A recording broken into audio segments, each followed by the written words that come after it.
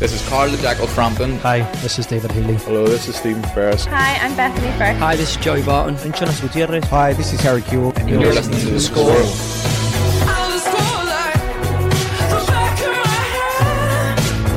The Score with Michael Clark.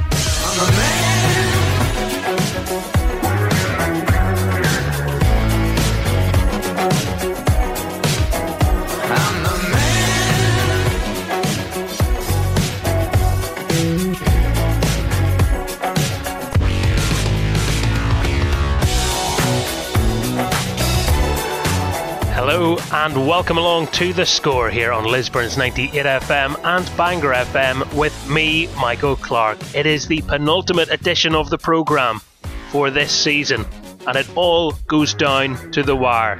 The final day will provide the answers in the Premiership that we have been searching for. Who is going to win the title? We will have guests from Linfield and Cliftonville on the show. And as well as that, we'll be reflecting on a moment of history.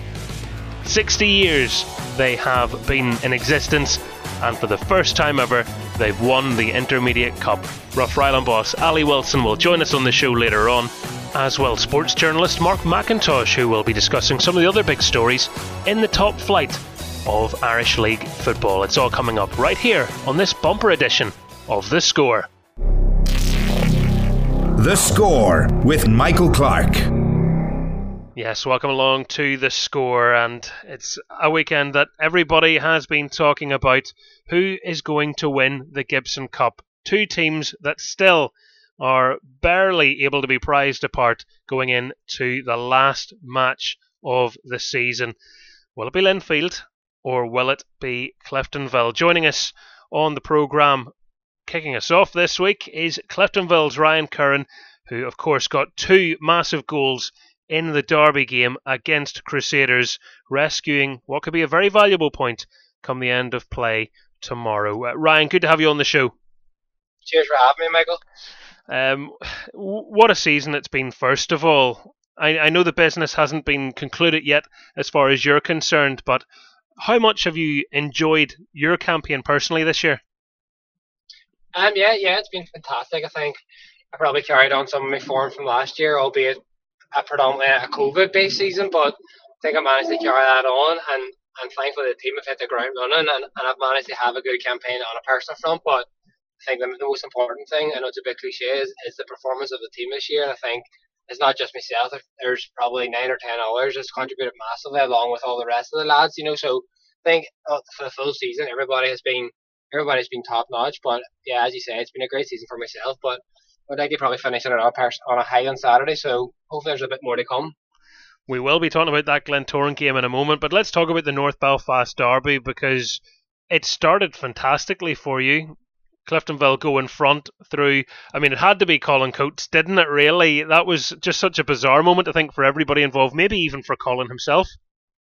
Yeah, he couldn't have wrote it, I suppose. I don't think he probably envisaged that before the game, but you know what? He attacks the ball so well from the corner, and something that surprised me probably when he came to us. I always knew that playing against him, but he's actually a bit smaller than you would think. But for someone in around 6 foot, he always seems to be thereabouts the end of every corner. And I think before he did score, he had half a chance he might have skimmed one, and then obviously when he did score, he connected with it really well. And even for I think it was my first goal, our second goal, he got a good connection on it. So. Look, I'm sure it's a bit of a weird feeling for him scoring against Crusaders after being there for so long, but if he's a Cliftonville player now at the end of the day, and he's a massive part of our dressing room. He certainly appears to be. Cliftonville fans now sing his name. I think they're completely bought into Colin Coates, and if you'd asked them a couple of years ago, or even less than that, I think they would have told you were completely bonkers if you said, you are going to love this man, I promise you, but he's definitely won them over. Yeah, it's a bit of a running joke, obviously, between the Cliftonville fans and they like it, but in the Crusaders fans face a bit. But no, as you say, you probably never would have envisaged that. Always playing against them, I probably never seen him in a Cliftonville top, and even in their interchange room, we kind of jokes with Joe with some of the battles they've had throughout the years, and they probably never seen each other being on the same side. But obviously, Paddy's seen till the start of the year an opportunity that was coming from him leaving Glenavon, and he obviously seen a couple of things. They bring him into the team, like obviously his quality first and foremost, but his experience. he's won a few leagues now. I think it's 3, and he's probably won countless cups. And it has paid dividends at different points during the year. You know, he might not have played a big part at the start of the year, but I think in recent weeks or recent months, he's played a big part. And even for that them first 4 or 5 months of the season, like, he's playing a big part behind the scenes that not a lot of people are probably knew. You're heading in at half time 1-0 up. What was the team talk? It's probably more of the same. You know, it's always like that when you have a lead at half time, and we actually were playing okay. We probably limited Crusaders to minimal chances. I think they might have had a few from the corner. But you're always going for more of the same. But you know, the games at Seaview, they're never going to be easy, and they're always going to pile up their pressure on you in the second half. And it might have been a factor the wind was a bit strong and we couldn't really get out. But I think it was probably our own fault in the second half. We just couldn't get out, and Crusaders managed to gain momentum. And whenever they do gain momentum, they're hard to stop. And you know, all goals are preventable, but the goals probably were preventable. I know Billy Joe scored a rocket from 25 yards, but there's things leading up to that can be stopped. But as I said, the Crusaders get momentum; they are hard to stop. So it was what it was. It was 3-1, and we had to try and pull something out of the fire. From Billy Joe Burns scoring that goal to Jordan Forsyth making it 3-1, 15 minutes. I mean, calamitous from a Cliftonville perspective. So important then for you to score as quickly as you could after that, and you were able to do that twice. Yeah, it was a short spell, and there isn't many times this year where we have rocked in games like that. I think whenever we've conceded, we've always been good at bouncing back, but that's probably the first time this year where we really did rock. And when it went to 3-1, I don't think there's probably many people that give us a chance. I'm sure even some of the lads within the team probably doubted ourselves, but we managed to score quite quick, and then the momentum had swung at that stage, and thankfully we managed to pull back to 3 each. And on another day, we probably could have scored a fourth and went on to win the game, but it wasn't to be. Naturally, and I'm sure it'll be the same tomorrow.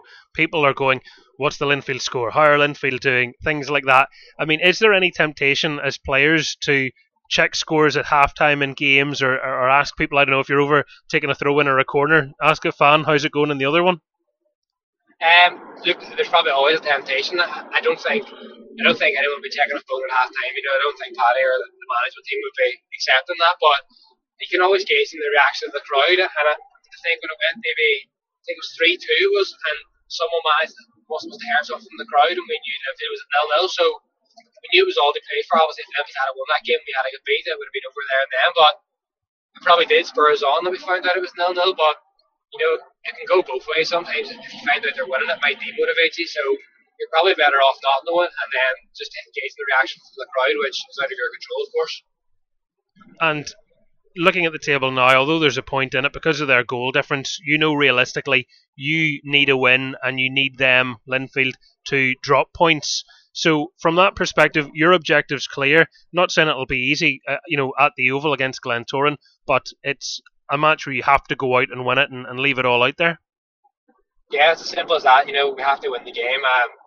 Linfield have been there and done that. You know, they're still the favourites to win the league, and it'll be a big ask if we are to go on and win it now. It'll probably be a minor miracle at this stage. But you know, we do give ourselves a chance. Like we can't be getting into the game pessimistic. So if we do go into the game, it's all guns blazing. We have to go in to win it.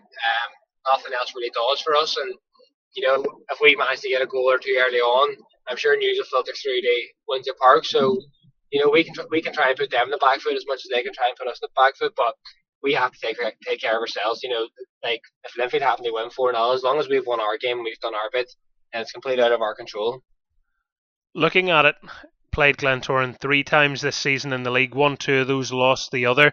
Every single one of those games was decided by the odd goal, so it shows you, it could be another cagey one. Is it about starting right, I guess, in that match and trying to settle any nerves early? Yeah, look, it'll definitely be a tight game. I think all the games between the top 5 or 6 this year have been really tight. It's probably the goal or two that separated them, and certainly our games against Glentoran have been tight this year, and I know we've won 2 and they've won 1, but they could have gone either way on their day. So yeah, as you said, the most important thing is probably starting well and gaining that bit of momentum in the game. You know, we have a massive prize to play for. Everyone's well aware of that within our change room, and we can't really afford to start the game slow, so we have to hit the ground running. What has been in the title race been like for you? Has it felt different? I mean, do you make different decisions when you're under that sort of pressure, when you sort of know we have to do this or we have to do that or we're expected to get this result? Does it change how you think or perform in any way? Yeah, I suppose it does change the way you think. Look, everyone's human, so you know what's at stake in certain games, but it's trying to manage that and probably trying to and turn that in a positive way. You're not being pulled over there, by the way, are you? No, I'm not. There's a big car just trying to pass me here. That's okay. But yeah, you have to use that nervous energy in a positive way. You know, there's lads in our team that have been there and done that, and everyone's played in big games, and we have a few experienced players. So I suppose it does play a part to an extent, but you know, it can give you that extra 5 or 10% that you're looking for, and it definitely has at certain times throughout the year. And there's games where we would have lost or maybe dropped points in the past where we've gone on to win this year, and it's really been a fantastic year, and hopefully we can finish it off on a high on Saturday. And as I say, the main thing for us is getting 3 points, and the Linfield game is totally out of our control.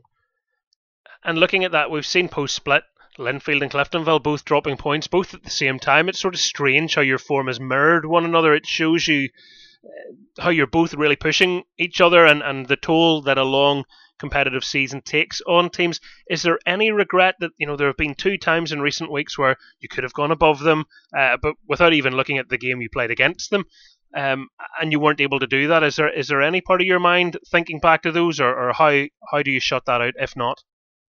I think at the time, of course, there's a bit of regret, but you have to shut it out quickly and move on. You know, the games come thick and fast and split, and you are playing quality opposition, so you'd be naive to think you're going to get 12, 15 points. You know, them days are probably gone where there's 1 or 2 teams that are just steamrolling the rest of the league. Everybody is capable of taking points off each other on their day, and I know we've slipped up at times and we probably haven't capitalised on Linfield's errors, but at the same time, Linfield haven't pulled away from us. So there's 2 ways to look at it. We have slipped up and obviously haven't punished Linfield, but Linfield again haven't pulled away. So we just have to keep sticking at it. And if we win on Saturday, that'll be 9 points taken from the split, 9 out of 15. It's not a fantastic return, but by all means, it's not a poor return either. One thing that we do know for certain is European football is guaranteed. How much of a boost is that? And I'm sure as a player as well, it's exciting to be back in the European mix.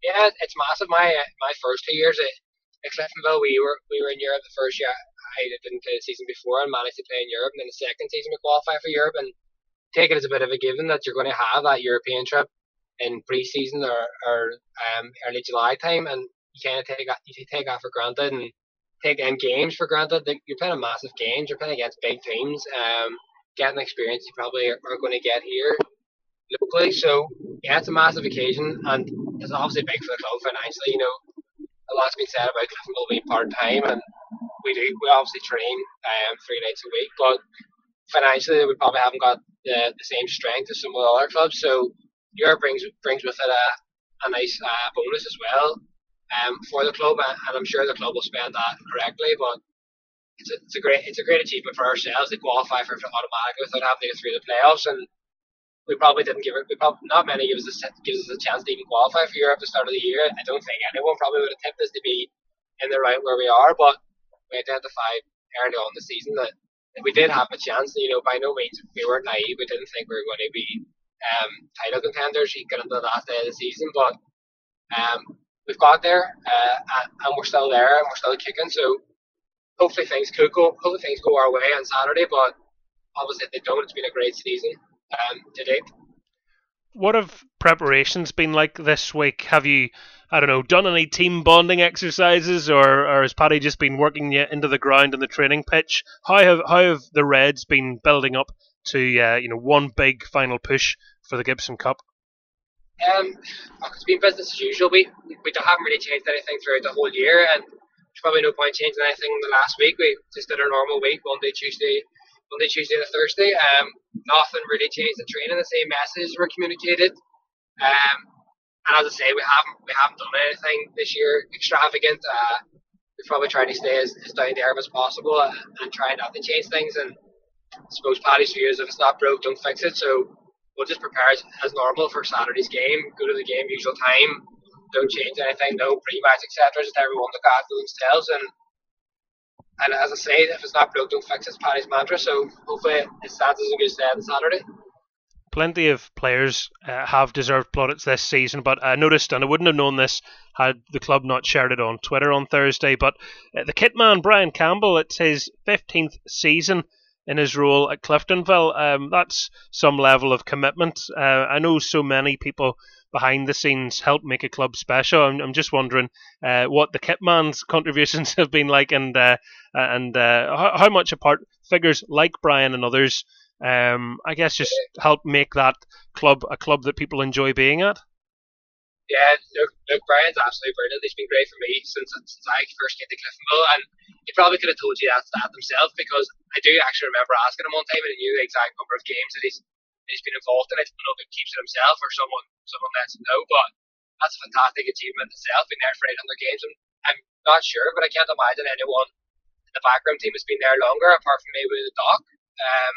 And they are a massive part. You know, they probably don't get any recognition outside of Cliftonville, but everyone in the dressing room really appreciates what they do. And it's not only what they do for us, it's what they bring in a match day. You know, they're always there. It's the same faces.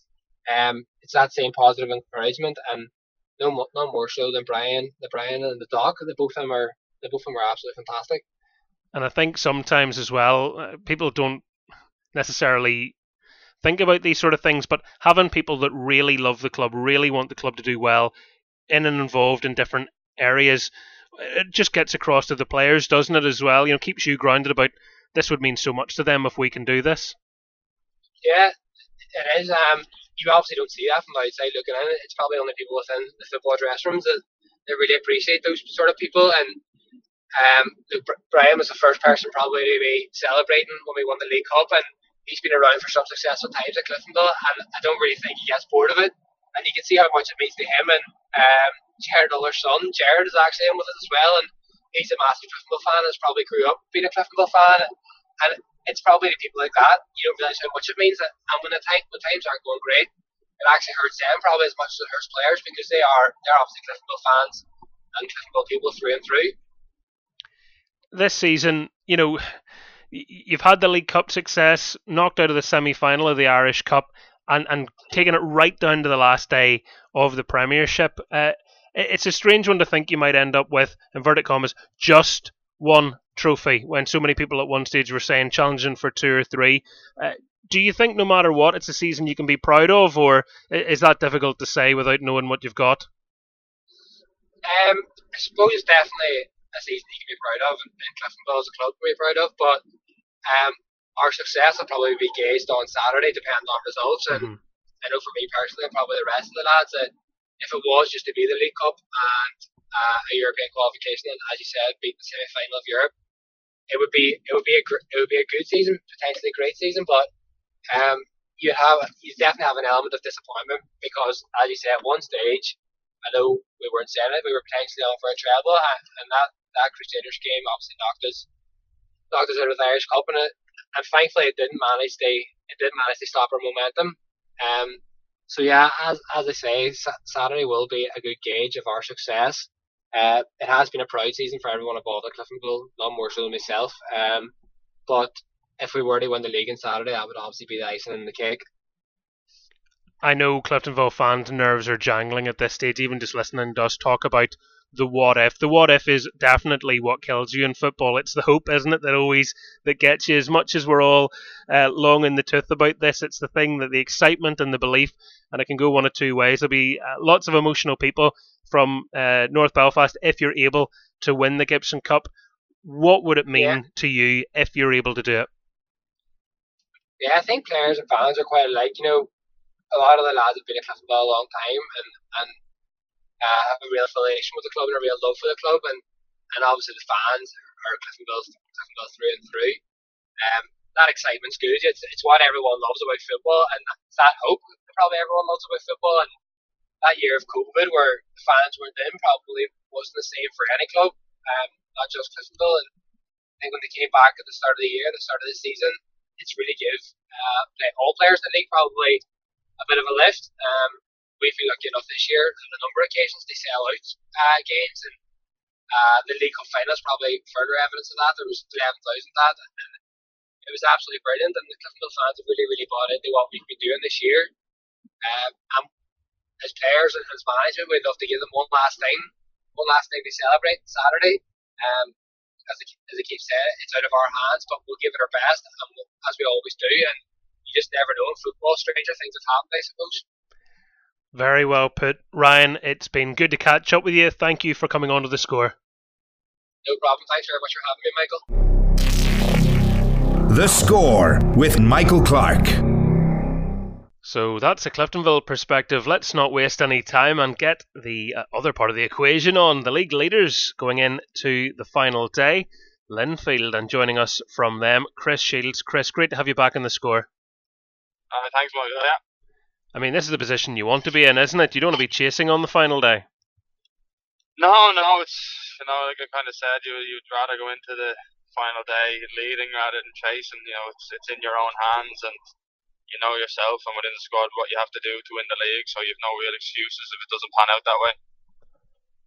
And it could cap what would be a perfect first season for you in many ways at the Blues. Yeah, it would be the perfect ending, and it was the number one on the agenda when I signed, is to win the league, and it's a club you want to sign for with ambition like that, and here's hoping that it goes to plan. It's been a long season for me. I'm kind of playing since last January.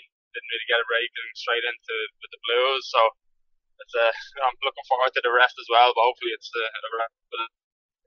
Well, I'm sure it does physically take its toll, but in terms of your performances, it's not showing. You look at a couple of Player of the Month awards, nice to have on the mantelpiece, but a recognition of how well you have, come into this league and that Linfield team. It's been good, it's been enjoyable, but it's made easy by the people you're surrounded by. The staff and the players have made it really easy for me to settle in within the group. Within, I'd say, a week or so, you're near embedded in the group as one of the lads, and that goes a long way, because it's been a long time since I've been a new boy in a dressing room. So you still have to, no matter how old you are, you kind of have the nerves to see how that's going to go. But it was made incredibly easy by the lads who, it's a brilliant dressing room to be involved in. What have you made of the title race itself? Because, for a long time, Glentoran were part of that picture. Recently, they've slipped away, but Cliftonville refused to, keep nipping at your heels as they have done. Certainly, no one's been trying to make it easy for you, but to have so many challengers must be quite the experience. Yeah, no, it's brilliant. I think it's brilliant for the league as well. Obviously, we would have loved to have it wrapped up before the break or something mad like that. But no, I think it's been a brilliant season for the league. I think you can kind of see from the attendances that maybe people took the league for granted before lockdown, and you see post-lockdown, since fans have come back in, I think nearly every attendance in the league is up. So I think it goes to show how well the league itself has gone this year, and the title race just kind of epitomises that. Like you said, it was a 3-horse race for the majority of the year, and then Clinton have just slipped away, saying just after the split. But ourselves and Cliftonville have been a credit to each other. Both teams pushing each other all the way. And as a neutral, I'm sure people would like to see the title race go to the final day, and it has. So it's just kind of showing how well both teams have played throughout the year. Do you think the post-split results, and in that I'm referring specifically to dropping points, drawing games yourself and Cliftonville, is that because the top half is so tight, or is it because of the stage of the season we're at and the pressure of nobody wanting to lose a game? No, I think it's just the quality within the top, say, 6. I know when I would have slipped into 7, then they might fight for Europe. But say the top of the split, it's just so tight. You see throughout the year how many times have all of them 6 teams taken points off each other. There's Coleraine with a great win last week. They've beaten us through the year because of hit run of form coming into the split, and Coleraine had a great win against Glentoran last week. Larne went to the Oval and won. It's never really a clear-cut winner in any of these what I found throughout the year, and I think that's shows the quality within that. When you assess it, the final game, Coleraine, and as you've just alluded to, they've been difficult opponents for you this season. What is the mindset of that match the mindset, it's pretty clear cut. You win the game, no matter who you were playing, from second to 12th. That's your objective. That's what you need to do, and that's what we have to do. Win the league, or win the game. You win the league. So there's no real more clear cut way of putting it, I suppose. So you have to have that mindset going in. It's in your hands. We control our fate. Essentially, we win the game. That's your job done. So that's the only mindset you kind of have going into the game, no matter the opponent. Obviously, you pay respects to how well Curran has done throughout the year, and so I'm sure they'll be wanting to look on a good performance heading into the playoff. The fact that it's in your own hands is, I'm sure, a big relief for your manager. But it's interesting because as obvious as that answer ultimately was, Chris, it shows you, what's required, I guess, to win leagues. You have to have that kind of clinical approach to matches and say, we have to win. There's no other standard we can allow ourselves to hit here, bar winning. Well, that's the kind of standard I've been kind of portrayed to me throughout my first year in Linfield. You're expected to win every game, as it has been throughout the years, but this is the one to win, so you can't let your standards kind of drop, especially given the prize that's on the line at the end of the day. So pretty clear cut, as you said. And you have experience of winning leagues on the final day of the season, if we cast our minds back a few years to Dundalk. Yeah, in 2014, ourselves and Cork went head-to-head on the last day, just how the fixtures fell. We weren't expected to be challenging for the title together, but lo and behold, we were, and Cork were top that day, I think by a point or two, and it was the same situation. Win the game, you win the league, and it was a fantastic experience. That was in 2014, so we're looking to draw on that experience because it's about managing the occasion as well. So they've been there and done that with another team, hopefully bring in the experience to this team and hopefully have the same result. Because, when we are analysing games, we talk about the value of experience, and, I'm aware we talk about it a lot at times, but as a player, how much advantage do you think it gives you, having, been able to draw upon that? Yeah, it can give you a slight advantage because you never know what's going to happen on the day, but to have lads that have been there and done it, there's a bulk of players in their dressing room that have been and done it, like Jamie Mulgrew, Jimmy Callagher, Matty Clark, Niall Quinn, Cork Miller. They've all been there and done it along with David over the past few years, and you have the likes of myself and a few others that have done it at other clubs. So to draw on that experience, handle the occasion, like I said, because it's, some of the younger players or whatever might find it a wee bit nervy. But you can't let it happen to you like that. You just kind of look at what you've done in your career, and you've been in positions like this before, so just use that to your advantage on the day. Does it, when I'm thinking of this week in particular, because you're coming up to a big game, it's 5:30, so you've a wee bit extra time in your Saturday as well. Does it change any of your routines or habits in the week leading up to a match as crucial as this, or how do you approach them? No, sure. Throughout my year, I've always played 8 games of a Friday, so for me, it's kind of like the norm, whereas the lads would be more used to the 3 o'clock kickoff. So, no, it doesn't really take away from your preparation.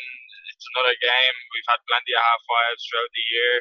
So, whatever you do in your day, people have certain routines. I myself will just, spend it with the family, go for a coffee with them and stuff, and kind of relax during the day, and then just head on in and can't wait to play the game. So, you can't you can't really dwell on it too much, or you might overthink stuff you'd be doing on the Saturday as well, I find. That is an element to it as well, and I suppose different personalities just find that easier to adjust to when you're in those sort of situations. Were you ever an overthinker, or have you always been pretty cool when it comes to handling stuff like that? Maybe early in my career when I wasn't really challenging for stuff, maybe when I was playing for Bray as an 18, 19-year-old and you're fighting relegation, it's a bit different. But since kind of more or less learning my trade and my position through my years at Dundalk and, experience and success and how we done it, kind of just became a bit cooler and calmer and realised if you panic, your kind of game plan can go out the window, you can get bogged down in silly little things. So, about kind of, for me, I remain calm throughout the game and stuff like that, and it benefits me, whereas some people like to play on the edge. So, like you say, again, it comes to different personalities now. They like to handle each game. And throughout the season for Linfield, there's been different heroes, some a bit more unsung than others. It seems to be between you and Matty Clark for the end of season awards, if I can judge on what I've seen so far. Yeah, I suppose they're nice little kind of added bonuses towards the end of the year.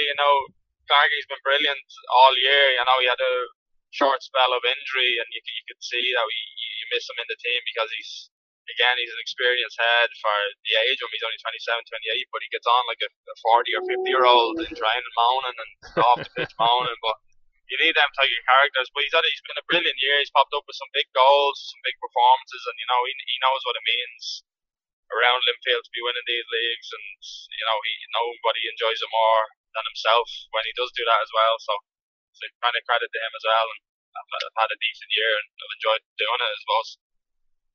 In the first half of the season, you had Christy Manzinga like a house on fire for goals. In the second half, it's like in case of emergency break glass, Nathan Devine shall appear. Yeah, Christy's had a good year, and then all of a sudden after kind of the new year, say February time, being suspension, and then niggling injuries that can happen, he's found his on-pitch time limited because he's trying to get back and he might break down again. But Ethan's been a revelation, since he came in. I'm sure people raised an eyebrow when he was signed, and I think he's gone to show why the manager put so much faith in him, and he's just this type of player that I don't think anything would bother him for such a young man, 21, and he just has this attitude where I don't think he'd be aware of too much around to be bothered. So these are the type of good young lads we have within the squad as well, and he's played such a massive part in the points we have on the board at this stage in the season. But I think every goal, it's been a big goal for us and him. And finally, for the amount you have put into this campaign, because as you said, it's been a long run for you because you haven't had that break in between since joining the club. Just how much would it mean to get your hands on the Gibson Cup, having put so much time and energy and effort into it, along with your teammates, of course? Yeah, I think I was talking to Ricky, the sports scientist, and so I think I'm approaching 60-something games given the start of last January with Dundalk, and I'm playing all the way through Europe and most of the competitions with Linfield, so it'd be an overdue rest, but it would be, probably one of the kind of proudest achievements in my career to date, because it was something new. It was, a new team, new league, new something. So to go and win the league with kind of so much adversity we've had throughout the year, we've had a lot of injuries and we ground out results in, say, the winter stages of the season, which people might have thought we wouldn't have, and maybe going to a match with kind of 12 fit players at times as well, which a lot of people wouldn't have known. So to cap it off with a league win would be, absolutely fantastic, and I'm hoping for everybody involved with the club that's what we do Saturday. You're younger than me, so I don't want to paint you as old, but how are you holding up? Because 60 odd games sounds absolutely horrendous. It's like an NBA season, but I'm hanging on by a thread, and all I know is I have one more big push, and I have that in me at least, and then I can, sit in the deck chair for a summer or so, and I'll be fine. Good man. Well, you'll certainly have earned it come the close of play tomorrow, and be interesting to see how it all pans out. But thank you for coming onto the show, Chris Shields. No worries. Thanks, Michael. The Score with Michael Clark. Earlier this week, it was certainly cause for celebration for fans and players, management alike, of Rathfriland Rangers when they, for the first time in their 60-year history, were crowned champions of the Intermediate Cup in what was a very good final at Windsor Park against Armagh City. The gaffer is on now, Ali Wilson. Ali, good to talk to you. Same to you, Michael. Couple of days on. Has it sunk in yet what you've achieved? Maybe not. The night, the game, everything's super. But I suppose you give yourself a couple of days after, you start reflecting on things, yeah. So, probably is starting to sink in a wee bit now. In terms of heading into that match against Armagh City, they're a Premier Intermediate League club. I'm sure you'll have done your homework on them, and you played them twice in the last year as well, and narrowly beaten on both occasions. So I suppose you knew what you were up against. Yeah, yes, look, very much so. To be fair, the first time round they played us was probably only my third game in charge, and it was a wee bit complicated because it was finishing off the Bob Rockcliffe, and you could only play the players that were registered that season. So it was a bit of a free one, to be honest. But we played them in the semi-final of the Bob Rockcliffe this year, and to be honest, they were really good against us, and they beat us 3-1. And a lot of people said, "Oh, I didn't think Rathfriland played great," but I think credit to Armagh, they were excellent against us in the semi-final, and they beat us, and they deserved to beat us. So we knew we had to change the way we played a wee bit to accommodate that. Especially they like playing their fullbacks very high, and they will press you very well, and their wide men will come in. And we knew that, so we were able to change a wee bit. And the fact that we changed our style a wee bit was out of respect towards Armagh, because they were, as I said, I thought they were excellent against us in the semi-final. So certainly we maybe set in a wee bit more than what we usually do at our own level. And listen, luckily it paid off. There were occasions in the match where you had to rely on every player to do their job, and certainly one of the standouts for me was your goalkeeper, Brian McMullen. In the second half in particular, he made 3 or 4 very crucial saves. Yeah, and at big times as well. I think at 0-0, I think Mullen, he made a really good save from him. But I think the best save was from McConnell. I think the ball came over and he hit it on the half volley. And yeah, it was probably the pick of the saves. But to be fair to Brian, he's come in from in around December time, and we've been lucky because we've Johnny Parr as well. But from the turn of the year, Johnny's been injured. Brian got in and he's stayed in on merit. His performances have been excellent for us. And as you said, he come up trumps at the right time on Tuesday night. That save that you picked out, I have to say, it would have been my pick of the bunch as well. The agility to get down with his right hand and push that beyond the post. I just didn't give him a chance of doing it. Anyone that saw it, Mark McConnell's technique in that volley is perfect. You're going, well, this is arrowing into the bottom corner. And, you must have been mightily relieved when you saw him get a big palm to it. Yeah. I don't think I appreciated how good the save was until I watched it afterwards. At the time, I remember thinking, that's a good save. But then I watched it after and went, that's a top save. Mm-hmm. No, it's a really, really good bit of goalkeeping. And as much as the goalkeeping does deserve praising, so does the finishing. My goodness, 2 absolute screamers. Yeah. To be fair, Ross has got one in his locker. 1 in every 40 hits, he usually hits the target. And, if you're going to hit one, you might as well hit it in the final. But look, Ross has got a great left foot. And, it's funny, Ross is probably better further out. So, I fancied him definitely to hit the target. And I think looking back again at the time, I thought, should the keeper save that? And then if you see it, it actually goes round the defender, to defend the goalkeeper a wee bit. It goes out round him and just he hits it as straight as it comes. And then the second goal, it had everything. There was a bit of strength in the build-up play to it, and then you've got the step over, and then the rocket finish, if you like, to send it flying from Fitzpatrick, and Byrne definitely could get nowhere near that one. Yeah, and again, you watch things after. At the time, I remember thinking, frig me, because I remember the goalkeeper didn't move, and then you watch it afterwards. I don't think he could have went anywhere. I think the step over was brilliant, and then the finish was just it's different class. You say about changing your style to suit the occasion, and I'm sure that you need to do that for lots of opposition, especially when you're coming up against strong sides like that. But what impressed me, and I don't mean to patronise you on this, is that you stuck with your guns though in terms of that front three, and I know they've been doing you well all season, and that's why you're in that sort of position to win a cup final. But you easily could come into a game like this and think, is 3 up top a bit much? Well, to be fair, Big Lee Newell, who plays down the middle and does so well for us. In fairness, he can drop in centre half, and on Saturday he started the game at centre half for us. But I just felt that it takes so much away from us whenever he plays at the back, and we just felt at Windsor it would nearly be a playground for the big man because he's so mobile and strong, and we just sort of gambled on trying to give Armagh enough to worry about to ease us at the back, because we were missing Donny Devlin and Ryan Johnson have been our centre half turn for most of the season, so we were without them. So we sort of did say, listen, we might as well have a go on the front foot. And we knew if we had the front three, it would probably ease pressure on the back four. What was it like coming into Windsor Park, in the build-up to that game? Because they had your name up, they had pictures of the team up on the walls. It's the things that maybe fans don't see or realise, but it must fill you full of pride. Yeah, no, in fairness, yeah, you can't play it down either. It was, you come in, you obviously, the pictures of the teams are up around it. And, fair play to the AFA, they couldn't have done any more. It was, the whole occasion, everything around it, was brilliant. But yeah, and I was conscious of the boys not getting, too deemed in. That was a day out, and yes, you have to take everything in. But finals you don't remember any of it if you get beat. Mm-hmm.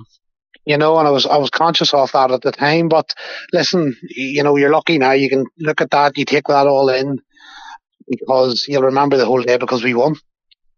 Well, you most certainly will, and outside of the football aspect of it itself, it was a very good final, and credit to Armagh City. I think the wind had totally left their sails after that second goal, but up until then they'd made it a good contest. But after the match, the trophy left a very special moment, something poignant, and a classy touch, I felt, from Rathfriland Rangers.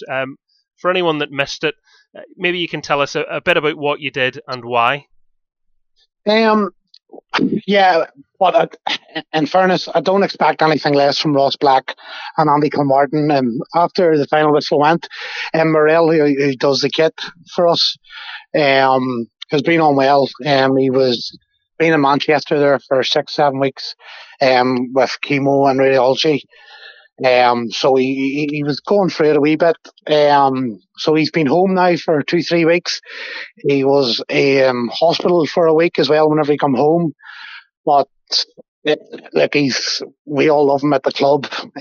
Doesn't miss games, doesn't miss training, does anything for the boys. He's only 19, 20 years of age. So once the final whistle went, Andy and Ross come to me and says, listen, we want Morel to lift the trophy. And I said, brilliant. I said to Ross, and I said, listen, you have young kids, family in the stand as well. They said, no, we want Morel to lift the trophy. And I was like, brilliant, no problem. And they said, we'll go just tell him now. So whenever we pulled him, he was a wee bit weary, but well, he said he was weary, but then if you see the pictures, he absolutely milked it, It didn't take him long to get into the spirit of it, because I noticed initially when they were lining them up for the pictures, Ross was man of the match. Great for the captain to be man of the match too, and they're getting their pictures, and Morel was kind of behind the trophy, and Ross pulled him out to say, no, you're not hiding here. But I think that was the only time he needed encouragement. Once they were pouring champagne, he was bouncing about and loving life. Oh, yeah. Yeah, no, he loved it. I think that'll be his pictures all over the place. So, in fairness, the big man will milk the occasion as well. Do you know what, though? It can sound like a cliche, but it shows you really just what an amazing effect football has on all of us. Yeah, without doubt. Listen, we've all been worried about him. We've all tried to stay in touch with him as much as we can. And he's on the phone most days whenever he was away, and the boys have been great with him. Everybody stays in touch. But no, listen, I think it's brilliant what we achieved as a football club, as a team. But I think my highlight is, and I spoke to you earlier on, there's a 2-minute clip of the highlights, and I think your commentary, everything around it, and him going up to lift the trophy, maybe probably the highlight of the whole night. Well, that's a really kind thing for you to say, and I really genuinely appreciate you saying that, so thank you very much. Yeah, no problem. Just in case anybody isn't aware of what's left in terms of what's at stake for Rathfriland Rangers and the remainder of your campaign, bring us up to speed, please. We have a game Saturday next home to Crumlin Saturday, and then we have Derryockie at home on the Tuesday, and then we have Killyleigh on the Thursday, Crumlin Star on the Saturday, and then Schenkel twice. So at the minute we need 10 points to win the league. So yeah, we're still well in the league. So we're still well in touch with everything. Yes, a chance to win the title. And, I mean, you've made no bones about it. Promotion, that's the long-term goal here, isn't it? To try and raise the levels at Rathfriland. Yeah, definitely. And it's like anything. The club have got a really good infrastructure in place. Our ground now. With again, every time you come to Rathfriland, there seems to be a digger there because they're always improving. They're always doing something. So we have a club there now that's probably at the stage where it needs to maybe kick on. If it happens this year, it happens. If it doesn't, we will keep building, keep trying to move forward. But yeah, I think if you start any campaign, you need a challenge. And, at the start of the season, as long as you challenge it, Rathfriland, not that it's okay, but that's where you need to be. If it's the Border Cup, the Bob Ratcliffe, the Intermediate Cup, or the Amateur League, well, as long as you're challenging, and we certainly are at the moment. And I said this in commentary, but it is true. I was speaking to a couple of players from the Premiership and saying, lads, these are full time. How you feeling playing a couple of games a week? And they were saying that, at this stage of the season, as much as they're loving it, it's certainly taking its toll. I says, well, what about Rathfriland playing 4? And some of them couldn't believe it. And, neither could I when I initially realised it myself. It obviously does take a serious physical toll, and no injuries have been an issue recently. But how are you managing to get through that? Is it just about? Yeah, to be fair, like even at the final there, Greener, who's my assistant manager, was on the bench. We've definitely been late. We've been really unlucky there recently. We've lost 2 big players for us. So we are late, but you can't dwell on it too much either, because then you start feeling sorry for yourself. Mm-hmm. I do think the Amateur League probably could have helped us a wee bit. The league doesn't need to be over until the end of, I think it's the 20-something of May. Like, we are going to be finished before the 14th, so I thought they might have given us wee bits of gaps in between. But on the other side of that, there's Crumlin Car have done this before. I don't know if they've done it as hectic as what we have had it, but look, it's definitely challenging. But if you're winning games, it might help, might make you feel a wee bit more fresher. And the last thing on it, Ali, as well, compared to where we were with no football for so long for teams at your level and most teams in Northern Ireland and beyond, it must just be brilliant to be playing. It's massive. Even there on Saturdays, and it's funny, we have a lot of kids around our club, and you finish a game on a Saturday and there's maybe 20 young kids on the pitch, my young fella included, and you're just like, this is what it's about. There's people back in clubhouses, there's people getting a pint with each other again. There's so much around football. And I know as a cliche, people like saying it's a community club, but certainly at places like Rathfriland, there's maybe older men and different people that don't leave the house only for football on a Saturday. Plays such a big part in people's lives, and just seeing people back enjoying it again and seeing so many young faces enjoy themselves at the cup final was fantastic. Mm-hmm. When I was prepping for this game, the other thing that came into my mind was your record, and I'm looking in terms of goals scored. I know you even scored on the route to the final in the cup, so I thought I'd get that in on your behalf. But 53 goals in a season is some going. I don't know how you did that. I know you got one less, I think it was the season before that, was it? So that is, something that I think most strikers would blush when they see. I know there's a couple of great goal scorers, 3 very good goal scorers at your club who are probably all looking at that and thinking, we've that in our sights the next season or two. Adam Neal's about 36 this year. I mean, is anyone going to ever do it? Well, I'm lucky I'm manager, so I'll make sure nobody ever does it. I certainly wouldn't want Adam Neal to do it. So it's big enough. Liam Rory, I could probably deal with doing it. But no, listen, the front 3 have been superb for us. And as I always say to them, your striker to go win us games, and that's, in fairness, all 3 of them have stepped up and won us games, and really important times. They've done it for us this season, and yeah, no, full credit to them. And there's midfielders have chipped in at big times as well. But if you're a striker, you get your name in the paper. As you well know, I can only dream of that sort of thing. Unfortunately, I'm hopeless in front of goal. Ali, pleasure having you on the show. Thanks so much for coming on to The Score. Brilliant, Michael. Thank you. The Score with Michael Clark. The thoughts of Rathfriland Rangers manager Ali Wilson, and congratulations once again to him and his team. Now, let's turn our attention back to the Danske Bank Premiership, shall we? And I know there's so many interesting stories that you could still run through, even on the final day. We know Warrenpoint Town will be relegated, but Portadown, how are they going to fare in their relegation playoff? Promotion, on the other hand, available to Anna United, although it isn't mathematically a formality yet. It pretty much is, let's be honest. Newry City are going to be champions of the championship. We'll cover that base. We'll also give you thoughts on the title race, and what a race it has been, with the help of this man. Welcome back onto the programme, sports journalist Mark McIntosh. Mark, good to talk to you as always. Good to speak to you, Michael. You well? I'm doing very well, thank you. How are you? Very good, mate. Looking forward to tomorrow. Well, isn't everybody? Where are you going to be, need I ask? Probably not. I'm going to go to Windsor. I made a decision a couple of weeks ago that whoever was getting into the last game of the season, top of the table, that's where I would go. And the good thing, obviously, is that Windsor and the Oval aren't too far apart, so if I needed to get myself to the Oval, if Cliftonville were to win the league, I can get there quite quickly. I imagine taxi firms are hoping there's going to be some last-minute drama one way or another. They'll be ready. Do you think the Northern Ireland Football League are going to be relying on one of those taxi firms rather than a helicopter?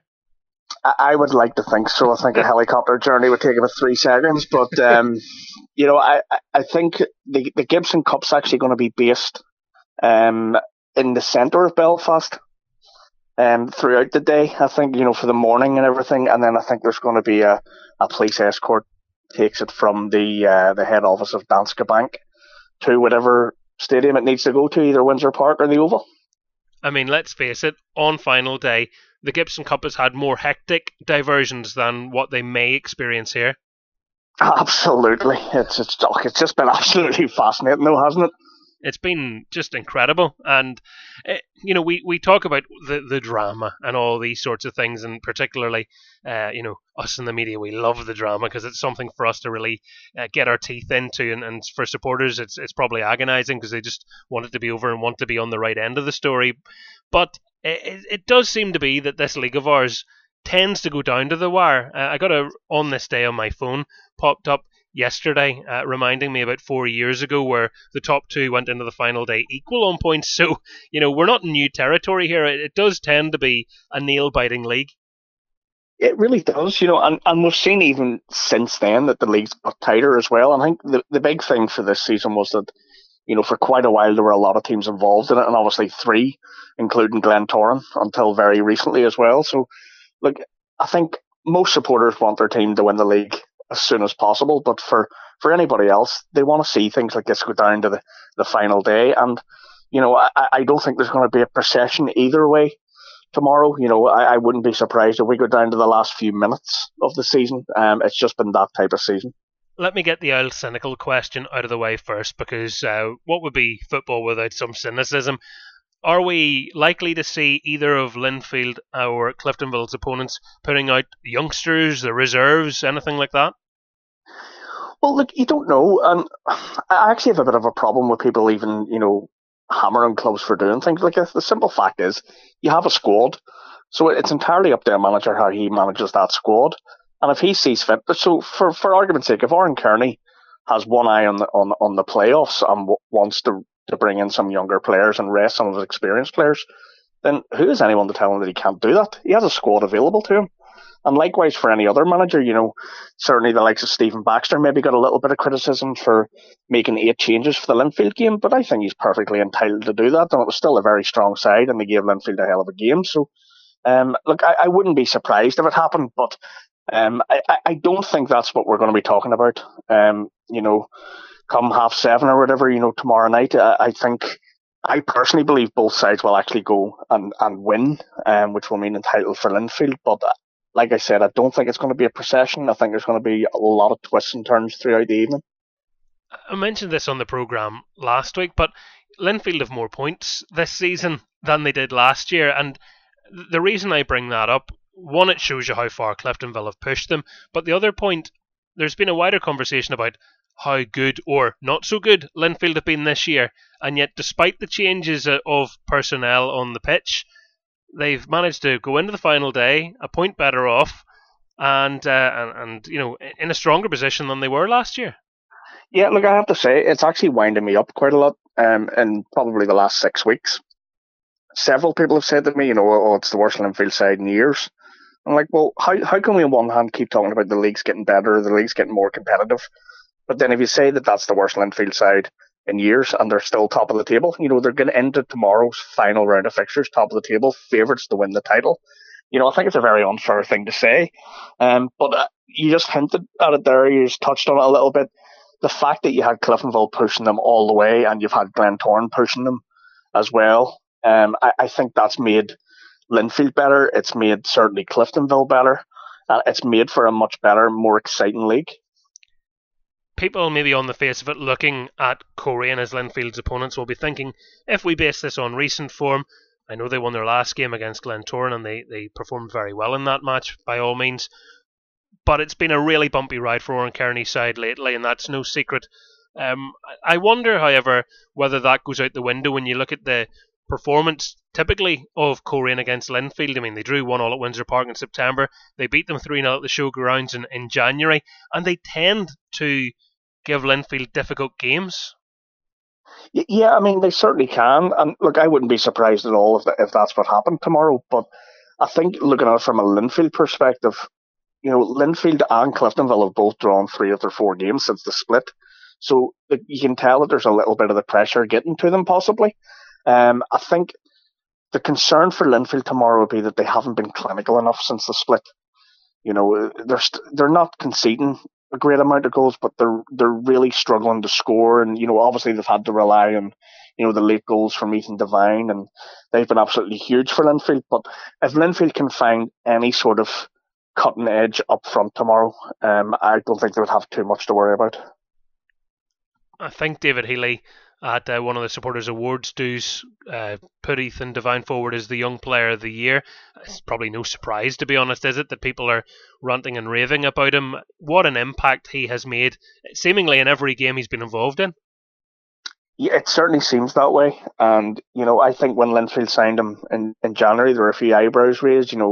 What's David Healy doing, bringing in a young striker from Knockbreda? How's he going to help Linfield win the league? But you only have to look at what he's done.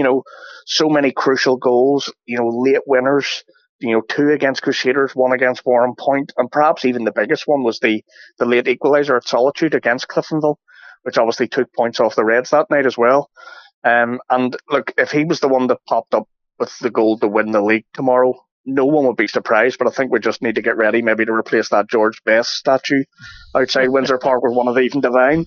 I mean, he's got a surname that headline writers love right away anyway, doesn't he? I know, I think we're all running out of ideas now. I think we've used most of them. Looking at David Healy, what do you think his mindset is going to be coming in here? I mean, this is territory that's very familiar for Linfield and for him. The last number of years have shown that. Is this final day any different than previous years, do you imagine? No, I don't think so. I think Linfield just have to play it the way they always do. They've been here so many times. David Healy's certainly been there so many times in his short managerial career. And they have to treat it like any other game. Because I think when you veer off from that, then you run the risk of maybe doing things that you wouldn't normally do. And that normally leads to problems on the pitch. So I think he'll be telling them, look, this is just another game. It's another 3 points. And, they are in that good position that they know if they go out there, look after themselves, win the game, then they're champions. I brought this up with Ryan Curran at the start of the programme. It's funny in terms of how Cliftonville might be perceived come the end of the campaign, and this is true of Linfield as well, because if they win the league, we're talking about another successive title for Linfield, and what an achievement, and to better a very good Cliftonville side, and with all the challenges in the league, etc., etc., etc. If they don't win it, then it goes back to, well, we told you this Linfield team wasn't as good as other years, yada, yada, yada. You could even argue, to an extent, there's that sort of fine line for Cliftonville. If it's just one trophy when they were in a position to potentially go and win 3 versus winning their first Gibson Cup in, 8 years, there's villain and hero is such a small margin here. Look, the good thing for Cliftonville is I don't think anyone expected them to be in the title race. They were hoping to qualify for Europe by hook or by crook at the start of the season. They've managed to do that already. They've got the League Cup already in the bag, and if that's how it ended for them, it would still be a very successful season. They've been the fairy tale story in the Premiership this year, because no one would have given them a prayer at the start of the season, certainly to take it into the last day. My only slight concern for Cliftonville is, they've been playing catch up for most of the run in now. And, we've seen now they've had 2 opportunities to overtake Linfield in recent weeks, and they haven't been able to get over the line.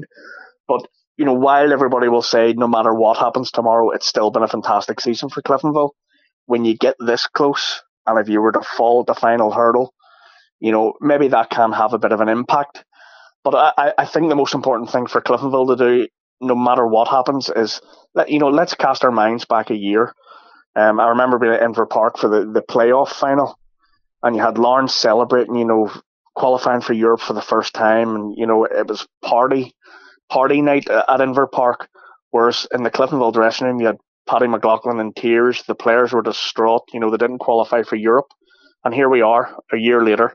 Cliftonville are in Europe, could possibly win the title, and Larne weren't even in the title race. It just shows you how quickly football can change. That's a really, really good point. Looking at how quickly football can change as well, that third spot is not Glentoran's yet. A point will make it theirs, but they're 3 points ahead of Crusaders going into this final round of fixtures with an identical goal difference now. In terms of for and against, it varies, so they have the advantage on goals for, but it's not going to come down to that, so we don't really need to worry about it. Are Crusaders going to leapfrog Glentoran? Do you get that sense? Let's get your thoughts on, I suppose, the 2 fixtures, Glentoran Cliftonville and Crusaders Larne. Well, when I look at the Glentoran Cliftonville fixture, the Glens have had a nightmare sort of 6 weeks, since the Irish Cup debacle. And I think I've said before, I totally understand why Glentoran fought their corner. They certainly thought they had a strong case, but it's no coincidence since that happened that the wheels have come flying off. The Glens were joint top of the table and in an Irish Cup semi-final, just 6 weeks ago. And since then, they can't even buy a win. And, going to Coleraine last week, and, Coleraine were in exactly the same position, probably in worse form, but they managed to get a victory. And it probably said a lot more about how Glentoran are playing at the moment than it did actually even about Coleraine. So I think the Glens will be up against it. But the simple fact is they know they need a result too. Glentoran fans will be furious. They thought they were going to be in a title race. We all thought they were in the title race until just a few weeks ago. But they now run the risk of finishing 4th in a 3-horse race, which would just be absolutely ridiculous. But they'll be doing everything to win the game. And I know a lot of people think, the Glens won't want Linfield winning the league. I wouldn't pay any attention to that whatsoever. But they're going to be up against it. And if I look at the other game, the Crews are the side with all the momentum. They've been, sort of the last 2 months, they've been the real standout team. Some unbelievable performances. They're scoring goals from all over the pitch. And, I would expect the Crews to win and put that little bit of pressure on the Glens. It's a tough one to call, I think, looking at it. Larne have been really hard to beat, unbeaten in their last 4, and I'm aware 3 of those are draws, but having seen a bit of them, it seems like they've changed their style a little bit. It's more about being hard to beat first, and then worrying about what they do at the other end, and maybe they're just trying to reimagine things. I don't know, or maybe they might just say they've been hard games, but I think looking at them, they have found a way to shore up at the back, which has been a problem for them at different times. Yeah, I think the big thing is I've seen 2 of their 0-0 draws in the last, I think 2 of their last 3 games I've watched.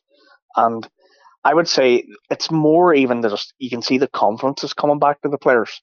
And that's something, there's no doubt in the quality that Larne have. But, confidence drained from them when we went through a really sticky patch, like even maybe sort of 6 weeks ago or whatever. But players big game players are now starting to perform a bit.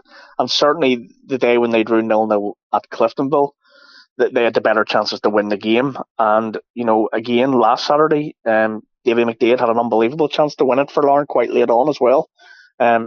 So Larne are certainly playing better, but I think the big thing is, all eyes will be on what team Crusaders put out, because obviously they've got an Irish Cup final to look forward to the week after, but I just think momentum's with them. They're playing well, and like I mentioned the Linfield game earlier, a couple of weeks ago, they lost the game 2-1, but there wasn't much in it. The crew still played very well, and I would expect no matter what team they put out tomorrow, they'll be playing well, and they've got so many goals around the pitch. Just moving things on a bit, because you mentioned the Irish Cup final, congratulations to Ballymena United and commiserations in equal measure to Newry City. It was a single goal what done it, and not a bad goal from Stephen McCulloch. Apparently there was some harsh words said at half-time, and he thought the best way to come out in the second half would be to bend one into the top corner, so that's one way to respond, isn't it? It really is. We were having a laugh with him after the game on Tuesday night. He was telling us that him and David Jeffrey had a few raised voices in the dressing room. David thought he maybe wasn't doing certain things, and he gave the ball away 4 times in a row. And but look, that's the best way. Go out. You've listened to your manager. Even if you're wanting to prove him wrong, sticking one in the top corner is exactly the way to do it. And we've seen Stephen McCulloch do that several times, and it was great for him because he's got an awful record when it comes to finals, and this is something they've been wanting to put right. He was suspended for a final before. He was left out of a Glentoran Irish Cup final squad. He's lost finals with Ballymena. So his luck's certainly due to turn. The Northern Ireland Football League put out a document explaining how the playoffs work. If anyone is still uncertain, you can go online and you can find that on their website.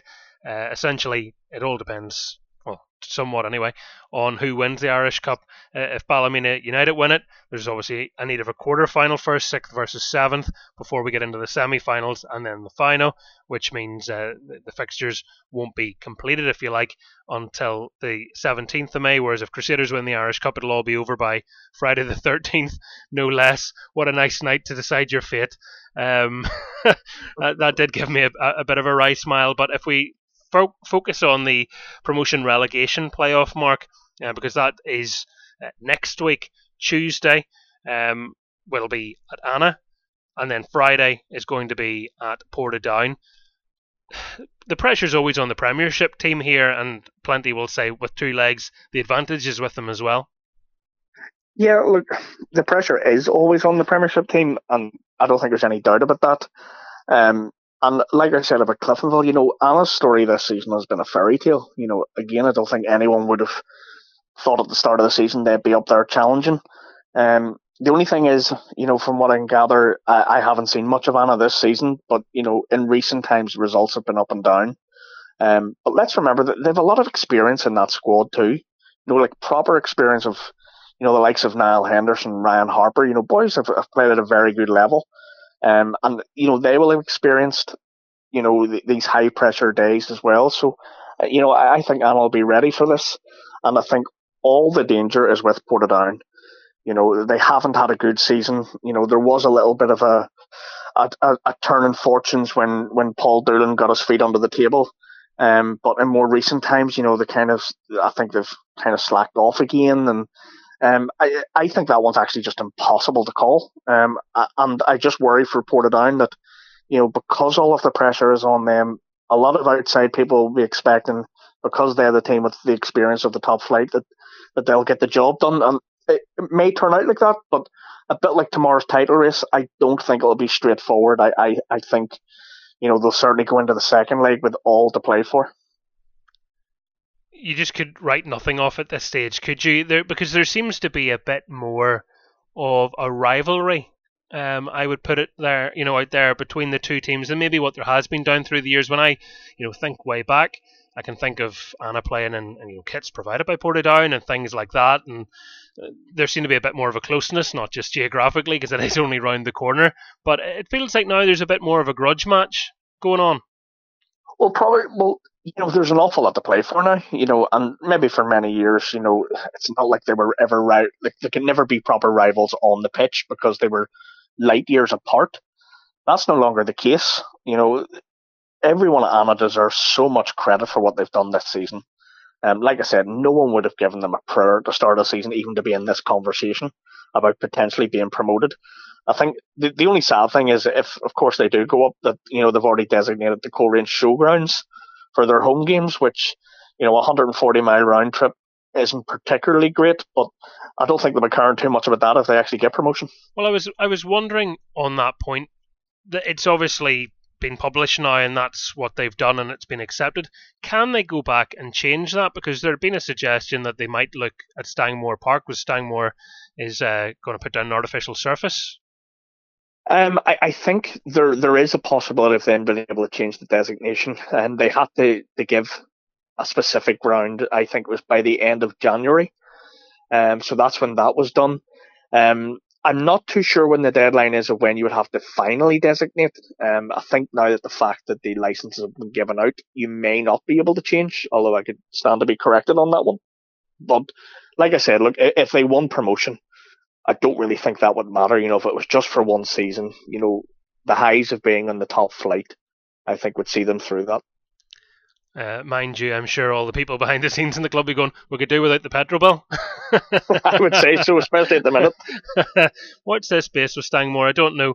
Maybe not possible, but it was something that I heard suggested, so it might be nothing more than a whisper. There's plenty of those this time of the season. Won't be long till we're all reading about which players signed for 2 or 3 different clubs. Silly season is upon us. Well, that's the final thing. I want to get your thoughts on Newry, I suppose, first before I ask you about silly season. So let's just make sure I don't gloss over them because they will be crowned champions here on Saturday. They had to officially wait to the last day to get the job done, as it were. But it's been pretty much in the bag for a wee while now. Let's be honest. How impressed have you been with them? Because looking at their 2 games against Premiership opposition in Glentoran and Ballymena, they certainly haven't been blown away. Yeah, and I didn't see the game against Glentoran in the quarter-final of the Irish Cup, but by all accounts, Newry did very well, and there wasn't much between the sides, and the results showed that. But I was impressed with how they played against Ballymena. For the first half, to me, they were the only side in the game. I think the only problem in the Cup semi-final was that they never really tested Jordan Williamson in the Ballymena goal. I think, they had John McGovern, who of course is an All-Ireland under-21 international. He was the best player on the pitch, probably closely followed by Noel Healy as well, who had a great game and by all accounts an unbelievable season. So I think there's a lot to be positive about with Newry, and I have to say their fans never shut up from about half an hour before the game till half an hour after the game. And, I would like to think that they will actually bring something to the party next year as well, and I think on the pitch, I'm sure Darren Mullen won't need me to tell him that, they probably will have to strengthen their squad considerably, to avoid maybe, trying to be away from a relegation scrap next year when they go up. But I think there's plenty of quality players there. I think the big challenge for Darren now is to keep hold of those players, because I'm sure some of the Premiership vultures will come looking for them. That is without doubt. And we haven't quite reached silly season yet, but I'm just wondering, Mark, how much are you looking forward to a little break come the end of the campaign? I can't wait for a little break. Trying to find out when that little break is going to be is something else. We've got, it seems to be like about 300 playoff games. We've got the Irish Cup final. I also have the Scottish Cup final coming up, because obviously we have Liam Boyce and Stephen Davis involved in that. So then hopefully there'll be a little break then before the Women's Euros, and certainly Northern Ireland's Nations League games as well. Oh dear, you're making me need to lie down. I've been kidding myself that I'm about to have a summer. No, I would scrap that. I should really know better by now. Mark, as always, great to have you on the show throughout the season. Always value your opinions on the game, and I look forward to seeing how the final day, I think just like everybody else, is going to unfold. It will be an absolute belter. Mark McIntosh, thanks for coming onto The Score. No problem, Michael. The Score with Michael Clark. And that brings us to the end of this bumper edition of The Score here on the final weekend of the Danske Bank Premiership. It isn't the final weekend of the show, however. We'll be back for our season finale next week when we are previewing the Irish Cup final between Ballymena United and Crusaders. That is definitely one to look forward to. But before I go, thank you to Chris Shields, to Ryan Curran, to Ali Wilson and Mark McIntosh, and you for listening. All that remains to be said is enjoy your weekend of sport. Bye-bye.